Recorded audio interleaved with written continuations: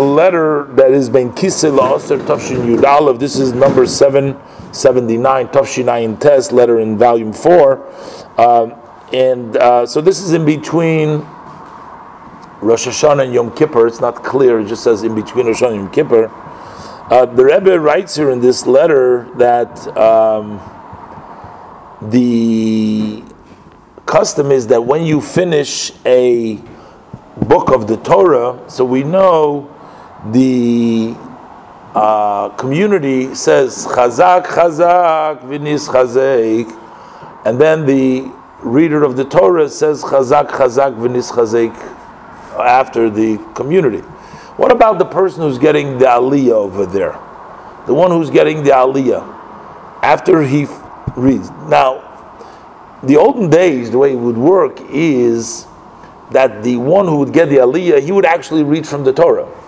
So when you came up to the Torah, you read that portion. But because, unfortunately, people cannot read from the Torah, so it was changed that you have one person read it out loud. Now, when you're getting the aliyah, you should be reading along with the reader, so that you are actually reading it.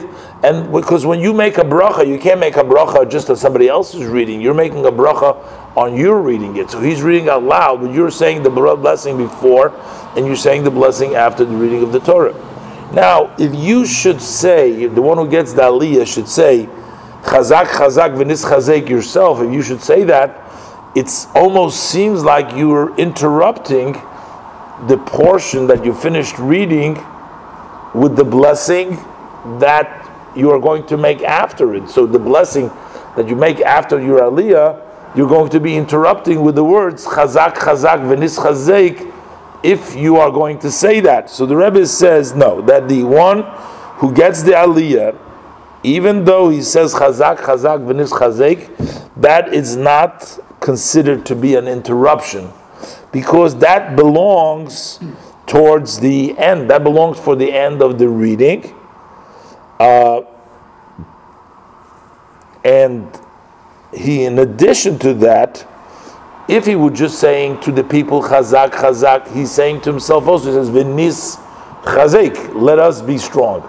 So he's basically also saying it not for others, so it's not like only a declaration, but it's actually a prayer for himself, for his finishing, for his own finishing, and